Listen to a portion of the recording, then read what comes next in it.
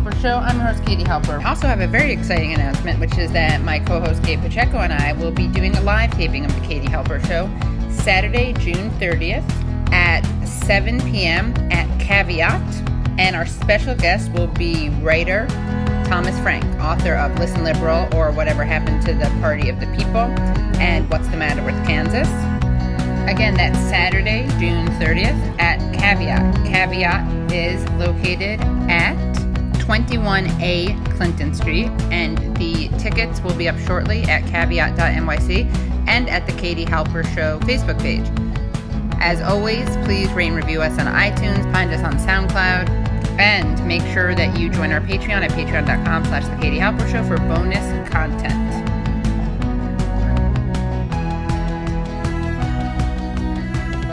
I'm really excited to be talking to Aaron Maté, who is a reporter and producer with The Real News and a writer at The Nation magazine. Welcome. Hi, Katie. Hi, Aaron. Thanks for coming. Thanks for having me. So you write a lot about Russiagate, and May 17th marked the one-year anniversary of the appointment of former FBI Director Robert Mueller as special counsel. Can you tell us about what he's discovered in this year-long process of investigation and intrigue? Yes. So the big figures being thrown around on this one-year anniversary is that Mueller secured, I believe, 19 indictments and several guilty pleas from Michael Flynn, the former national security advisor, from George Papadopoulos, who was a volunteer aide on the Trump campaign, from a lawyer who worked for Rick Gates, who was an associate of Paul Manafort, and Rick Gates also worked on the Trump campaign as well, and also a guilty plea from Rick Gates himself. He was close with Manafort and was a deputy on the Trump campaign, and so this is seen as a big achievement for this investigation that has consumed American media and political life for the past year. And the general feeling is that Mueller is just getting started, and that actually, compared to other previous presidential scandals, he's already accomplished a lot. He's also indicted 13 Russians who were allegedly involved in this troll farm operation to sow discord in the U.S. election and support the candidacy of Donald Trump. What I think is important to look at, though, is that none of the indictments, first of all, have anything to do with the purported topic of this whole thing, which is a Trump-Russia conspiracy to win the election for Trump. Like, none of these pleas or charges have anything to do with coordinating to win the election. So, for example, the charges against Paul Manafort and Rick Gates, they have big fancy words like conspiracy against the U.S. and stuff, but that's just a fancy way of saying that they're accusing them of money laundering for funds that they earned while working in Ukraine way before the election. So they have nothing actually to do with the U.S. election. And the FBI previously investigated that and didn't bring charges. So it's like, that is not even a new case. Now, there's a lot of evidence that they have, and it's quite possible that Manafort and Gates did engage in money laundering. But the problem with it is that, again, there's nothing to do with the actual U.S. election and this allegation that Manafort may have conspired with the Kremlin to help elect Trump. The pleas against Flynn and Papadopoulos, those have to do with lying to the FBI. So they're process crimes. So they're crimes, they're allegations that have to do with after the U.S. election and after the fact, and they have to do with the investigation itself. So they didn't do time travel and somehow engineer the 2016 election. That's your claim, that when they were talking to Russia after Trump was elected, that was not evidence. That is my contention. And to me, there's plausible reasons for why they lied to the FBI that have nothing to do with some big cover-up of a conspiracy. In Flynn's case, he did speak to the Russian ambassador, Sergei Kislyak, during the transition period between Trump's election and Trump's inauguration. And he did that. The main thing he did, we know about, was Flynn and the Trump campaign were trying to undermine Obama at the UN. And because Obama was going to let pass a UN Security Council resolution criticizing Israel for settlement building. And the Israeli government asked the Trump campaign to undermine that. And they did. And part of that involved talking to the Russian ambassador. In fact, that was the topic of Flynn's first call to the Russian ambassador. Now, it didn't succeed. Russia voted with other members of the Security Council for that resolution. And then the second conversation between Flynn and the Russian ambassador was about sanctions, where basically after it was alleged that Russia had interfered to elect Donald Trump, Obama pushed through new sanctions against Russia. And Flynn called the Russian ambassador and said, look, we're coming in a few weeks anyway, so just don't escalate the situation when you react. Okay. And so, that is deemed to be suspicious, but in the same way that Flynn was trying to undermine Obama at the UN about Israel, that to me just follows with a pattern of just telling to the Russians, look, this is going to be our policy soon, so, you should act accordingly based on the fact that we're about to come in anyway. And with Papadopoulos, so Papadopoulos is now this main figure. He was a volunteer campaign aide, and he's also been indicted, not for any kind of collusion stuff, but for lying to the FBI about his contacts with people who told him that they had contacts with the Russian government. Okay. So it's often reported when we talk about Papadopoulos that he spoke to people, he spoke to Russians, he spoke to Russian officials. That's not true. He spoke to people who told him that they had contacts in Russia. Okay. And one of those people is this weird professor named Joseph Mifsud. He's this kooky guy with weird credentials, maybe fake credentials. And Papadopoulos says that Mifsud told him that the Russian government had thousands of Hillary Clinton emails. And the reason this is significant is because Mifsud told this to Papadopoulos in April 2016, which is way before it was revealed by WikiLeaks that they had stolen Democratic Party emails. First, they published, something called DC Leaks published DNC emails, and later on WikiLeaks published the John Podesta emails. Right. And so if this guy, Mifsud, tells Papadopoulos in April 2016 that the Russian government has thousands of emails, then, that is pretty glaring because it means that somebody knew about these emails before they were publicly revealed.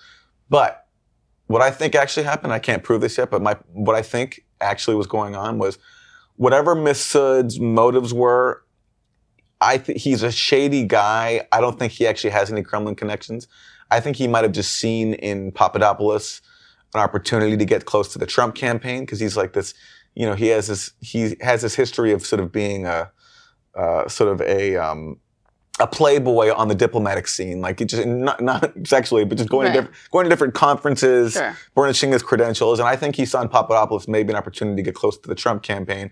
So he was promising him something. And I think what he was saying with those emails, I suspect, and we'll find out hopefully, I suspect he was using the talking point, which had been out in the media for years now, which is that Hillary Clinton had her thousands of State Department emails because she used that private server. And in fact, some hackers had claimed before that they had hacked them. So I think that what Mifsud was doing was trying to impress Papadopoulos and saying that, hey, my contacts in Russia have these thousands of Hillary Clinton State Department emails. And I suspect that that's what led to this whole thing, because then, as we know, Papadopoulos later on got drunk and he told the Australian ambassador in London that he had been told this. The Australian ambassador in London then told this to his people, and the Australians then told the FBI, and that sparked this whole thing. Okay. So what I suspect is, and I can't prove this yet, but I suspect that this whole thing started in large part because a weird dude, Mifsud, tried to impress a low-level campaign aide, Papadopoulos, in London, with a public talking point that had nothing to do with the actual emails in the 2016 election. Okay. And then Papadopoulos got drunk, ran his mouth, and here we are today. So let's say, though, that those things were true, what Masood said were true, what does that mean in terms of the role of Russia and in the election?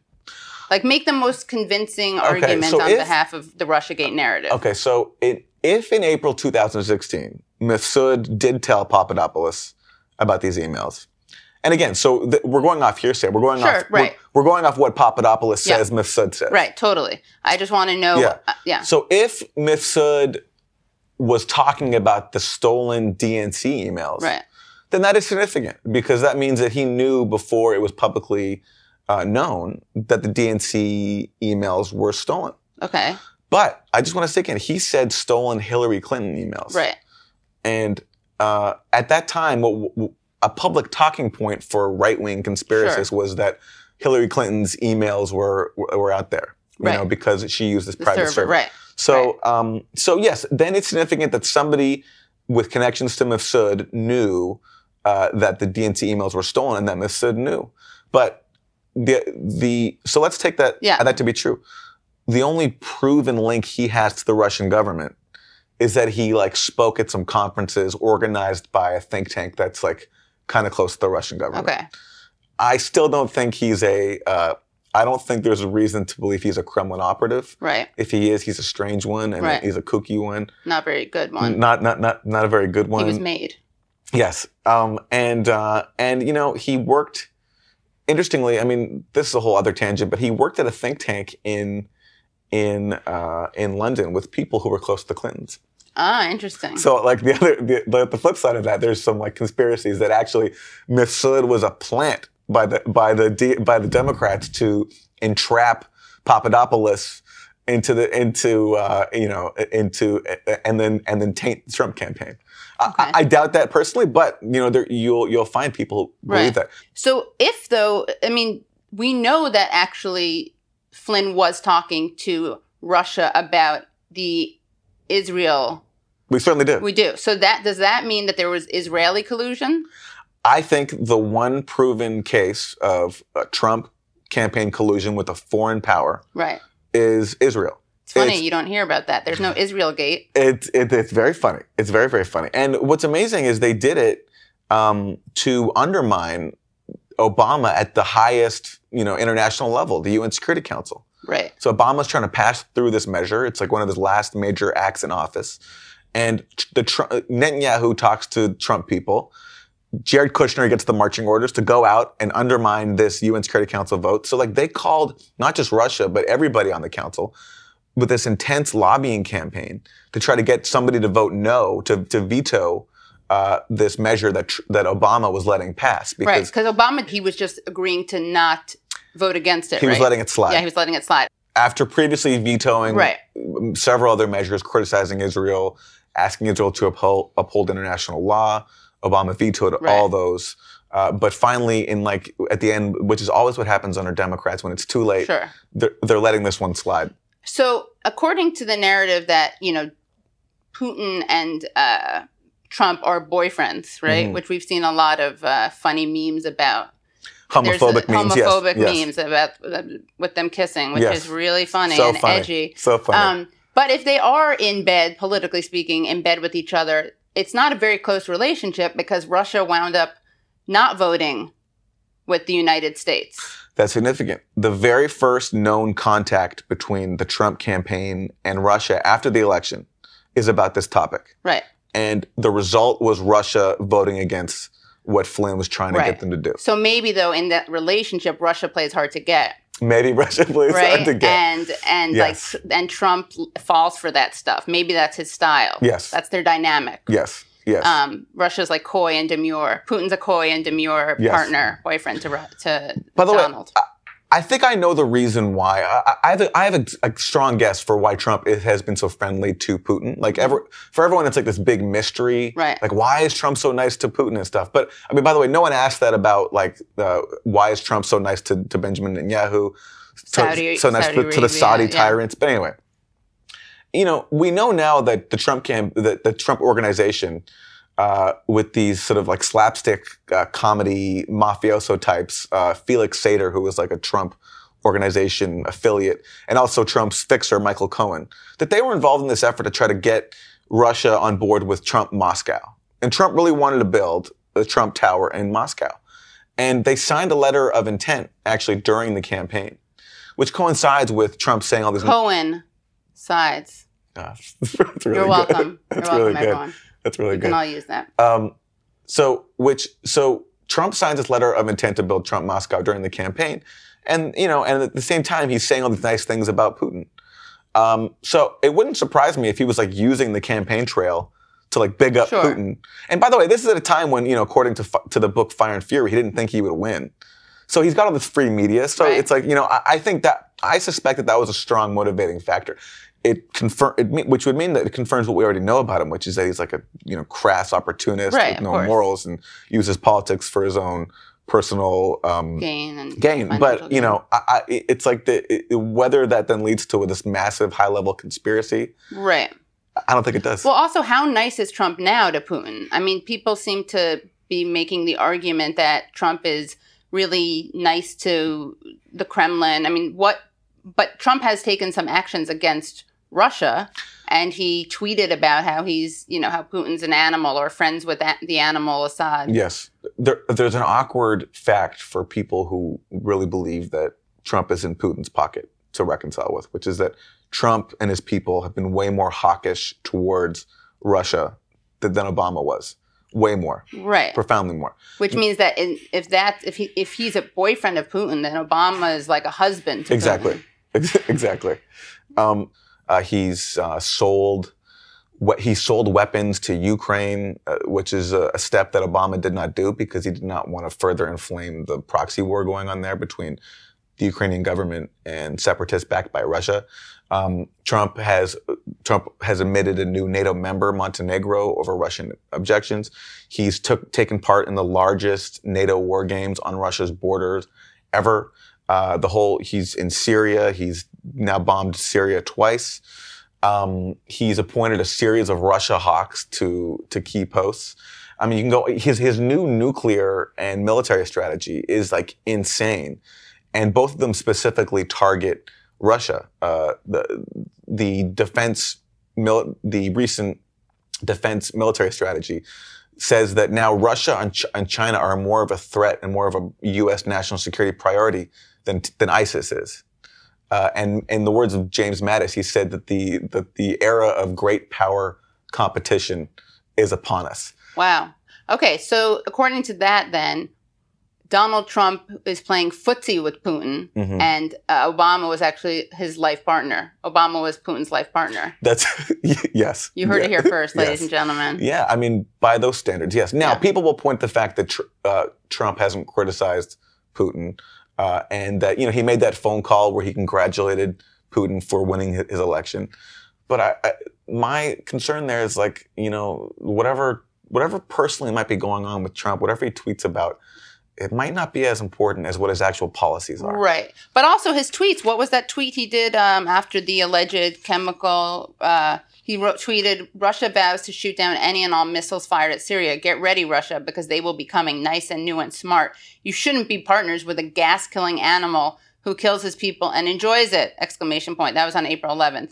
I don't know what a gas-killing animal is. But, I mean, again, why focus on Trump's tweets? Although that seems to be the plan for a lot of the resistance. It's focusing on his tweets and on how Robert Mueller is going to bring Trump down. That's exactly right. We have been I think the spectacle of Trump in the White House has been so shocking and still hard to accept, starting with Election Day. And I don't think a lot of us have gotten over it. And so it means that we're going to, it's like every time he opens his mouth and says something crazy, it's a trigger. Yeah. And I understand it, but it means that I think we take our eye off the ball. Right. And we've spent so much time over the past year of this Mueller investigation. Like cable news is just nonstop with every single detail. And ultimately, in the long run, I don't think they're very consequential. I think a lot of things that we've taken to be significant in Russiagate are really overblown, and certainly, to me, not as important as Trump's actual policies, and with not just toward Russia, which I think are actually very dangerous, but also, just think about the attention that the Mueller investigation has gotten versus the tax bill, like one of the biggest scams in U.S. history, one of the biggest upward transfers of wealth in U.S. history, if not the biggest. Healthcare, immigration, everything, all this stuff is getting sidelined because we're all so obsessed with this Mueller thing, and people really think that it's going to bring Trump down. So, yeah, let's talk a little bit about the cable news interest or obsession with this story. You wrote about this for The Intercept last year, about Rachel Maddow's focus on Russiagate. Can you talk a little bit about this? I have long been a really big fan of Rachel Maddow. I think she's so talented as a broadcaster and just really smart. And Rhodes Scholar. Rhodes Scholar. I mean, I remember during the Flint water crisis, more than any other cable news show, she really hammered on it and helped bring it to national attention. I think deserves a lot of credit for it.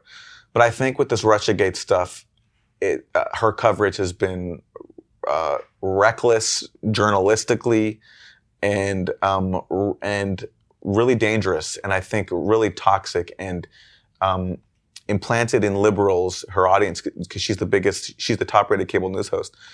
This idea of there being a conspiracy between Trump and Russia and being convinced of it and convinced that that's going to bring Trump down. And I think she set people up for a real letdown. I wrote about how she's covered Russiagate more than all other issues combined.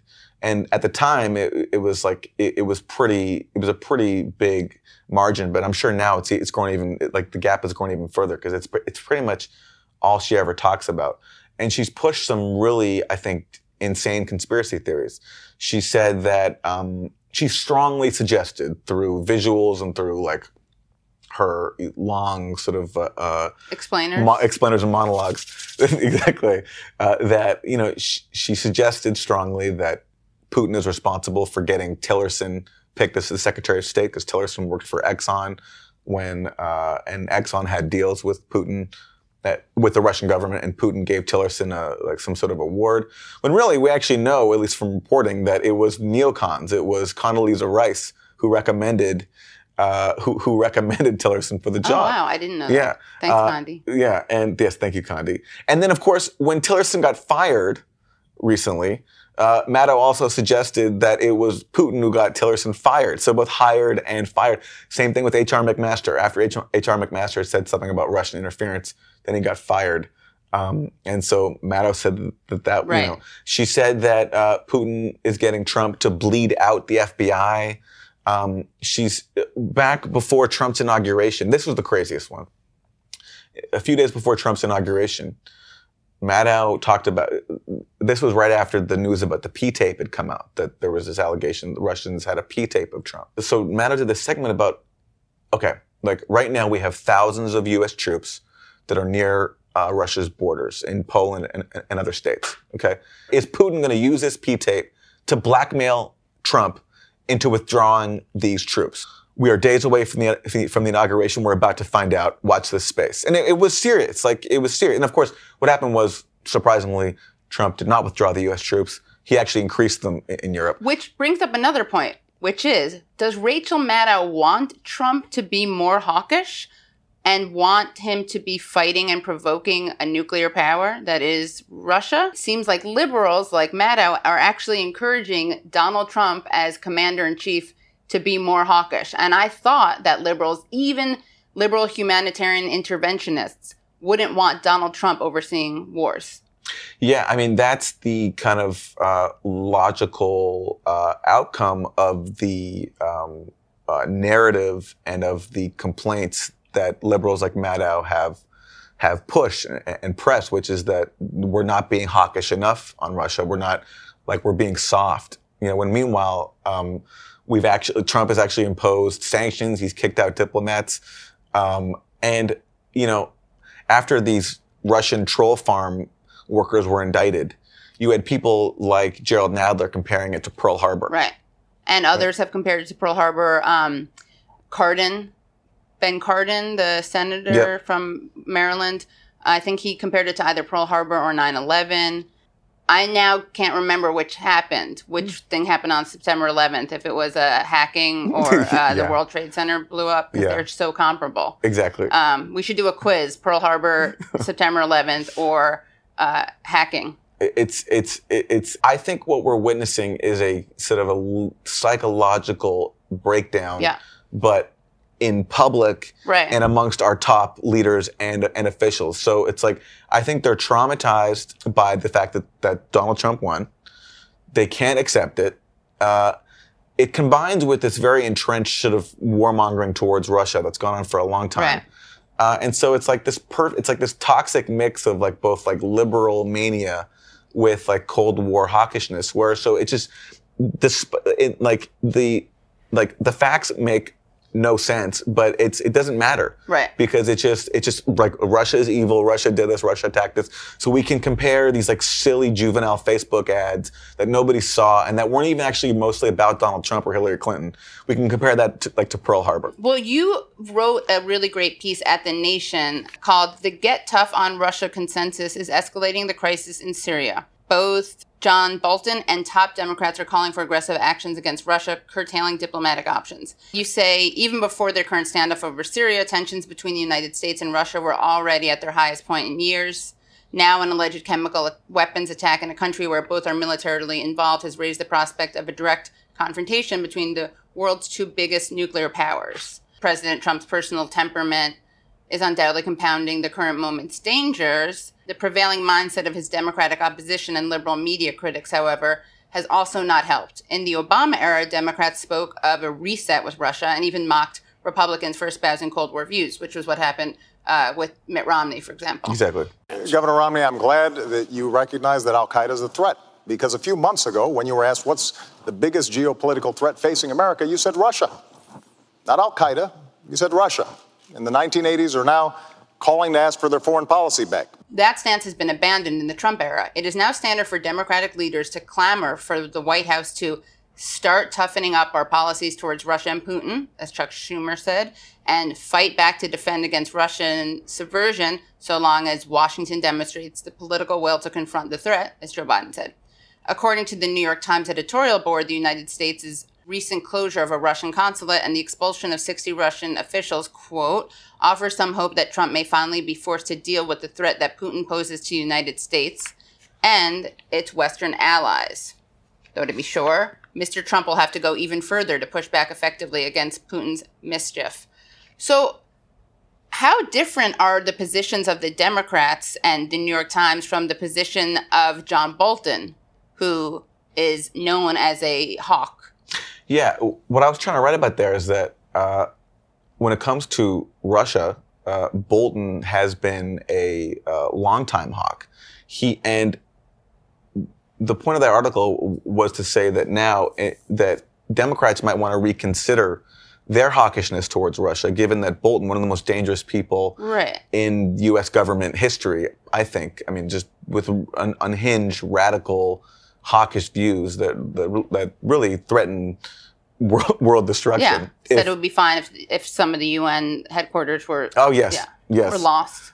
Yeah, some of the floors. Yeah, he's had really dangerous views towards Russia, and Iran and North Korea. Yeah, and now that he's in office, Democrats, instead of encouraging confrontation with Russia, might want to think about that when they have someone like Bolton in a position to take advantage of the hawkishness that they've been pushing. So, I mean, Bolton oversaw one of the most consequential acts of the Bush administration, which was he pulled the U.S. out of the anti-ballistic missile treaty, which is a really important treaty.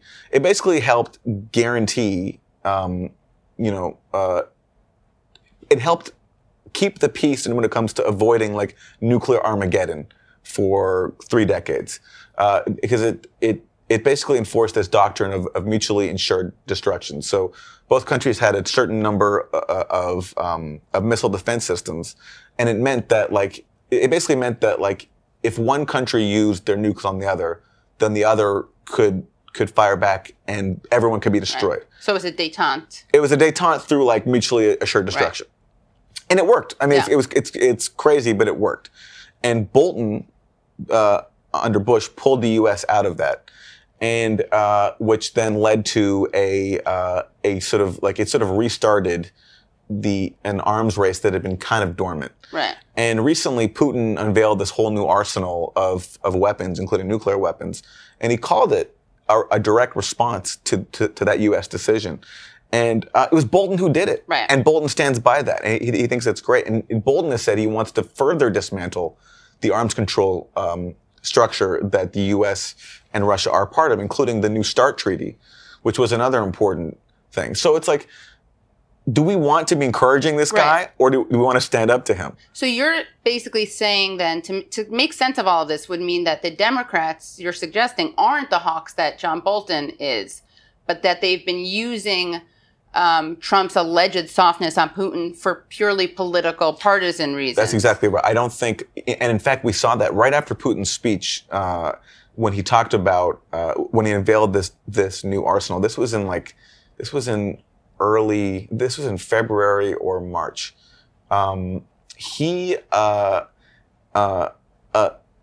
handful of Democrats, including Dianne Feinstein, who's a hawk on Russia, came out and said, we need to get back to arms control talks with Russia. Wow, okay. Because they heard Putin's speech, and everyone focused on these new weapons, but actually a big part of his speech, he was saying that the U.S. withdrawal from the ABM was consequential, and it's forced us to take these actions, and we're going to keep doing it. And he also called for arms control talks too. Vaguely, but that was interpreted to be the message. So, I think that, so it's like, but it shouldn't take Putin unveiling new dangerous new weapons to get us to favor this idea of cooperation with not wanting to end the world. Yeah, I mean, it's like, you don't have to like Russia or like Putin just to say that we shouldn't be warmongering with the world's other nuclear power. So you think that, because I've often asked myself this and asked guests this, like, what is the end game? Do the Democrats actually want Trump to going to war with Putin? And what you're saying, and this makes a lot of sense, is that it's just a political tool, but that hopefully now that John Bolton, someone who would do that, is part of Trump's cabinet, that maybe they'll mute this kind of hawkish hysteria. Bolton has called this whole Russiagate thing an opportunity to confront Russia. And I quote him in the piece. He talks about the Mueller investigation. He says it's stupid that there actually was no collusion. He said, but the focus on Russian interference does provide us with an opportunity to assert our power and to go after Russia. So the question for Democrats is, do you want to keep giving him this opportunity, like this platform? Or do you want to... Boltonian, the Bolton doctrine. Yeah.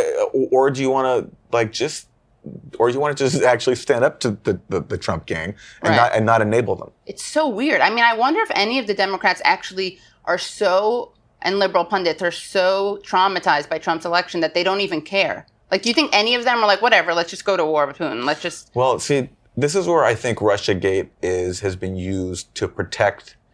It's been a really easy way for Democrats and liberals to stage a performative opposition to Trump without actually reckoning with anything that threatens their own privilege. Right. So, in fact, can you tell us where the origin of the Russiagate narrative is in terms of...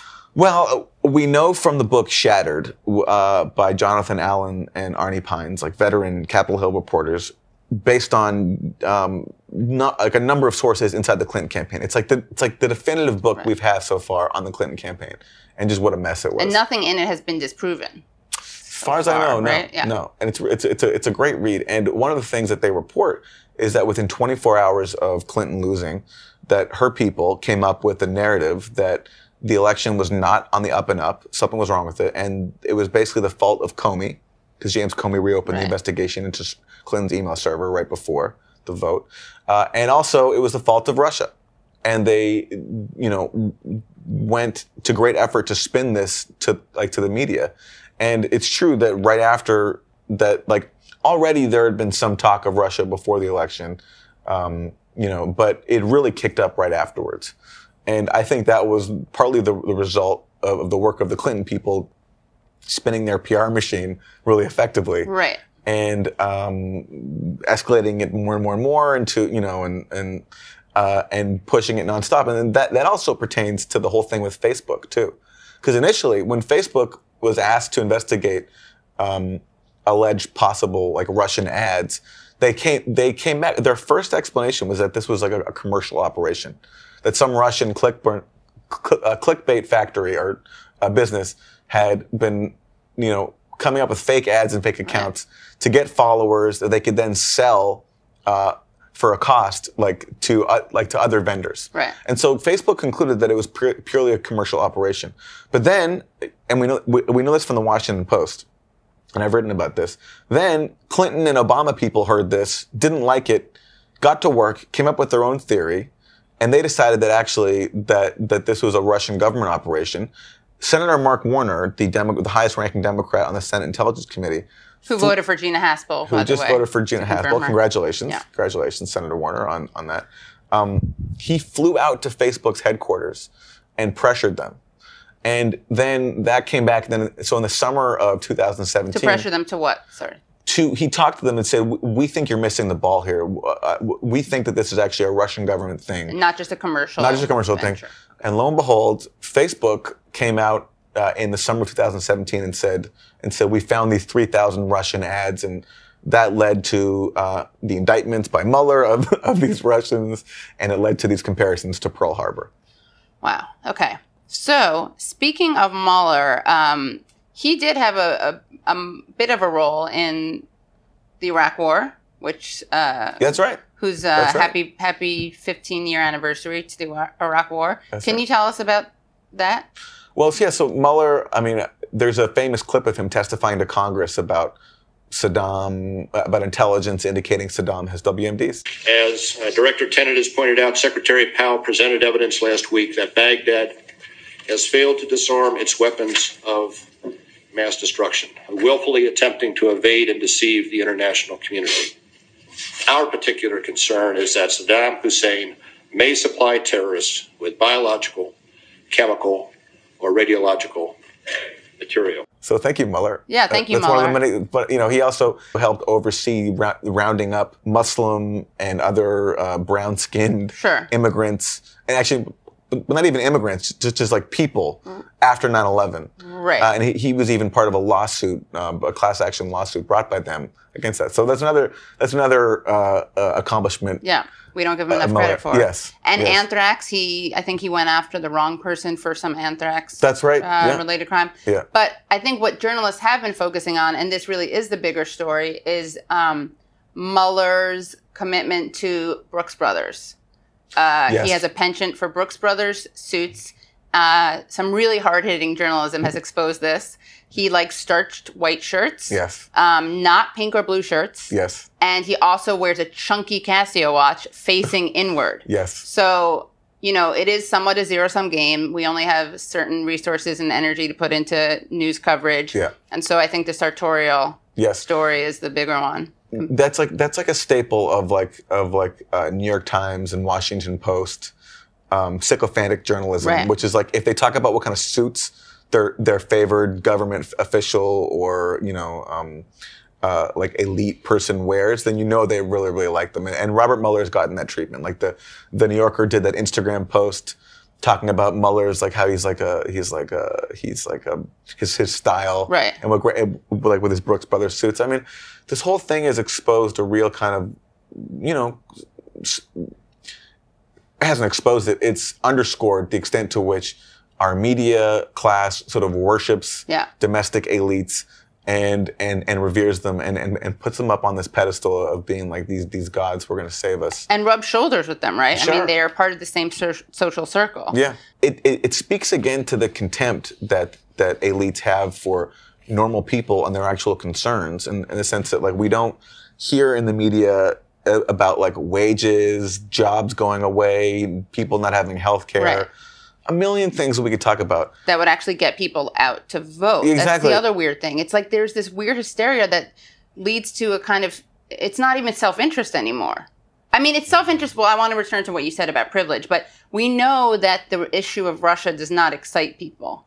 No, it's who aren't obvious. Already Trump haters who we don't need to convince. there's all these articles where people, like BuzzFeed had done them. There was just a piece in the Daily Beast talking about Democrats are even now frustrated with cable news bookers. Yeah. Because they said they say the Democrats can't even get on cable news unless they want to talk about Russia, which is really funny. It's like Democrats are now snitching on cable news. Yeah, I know, nice. And on each other, right? Because they're snitching on each other for talking only about Russia. Yeah. Claire McCaskill, one of her spokespeople said enough already. Well, the DNC recently sued the Russian government, and and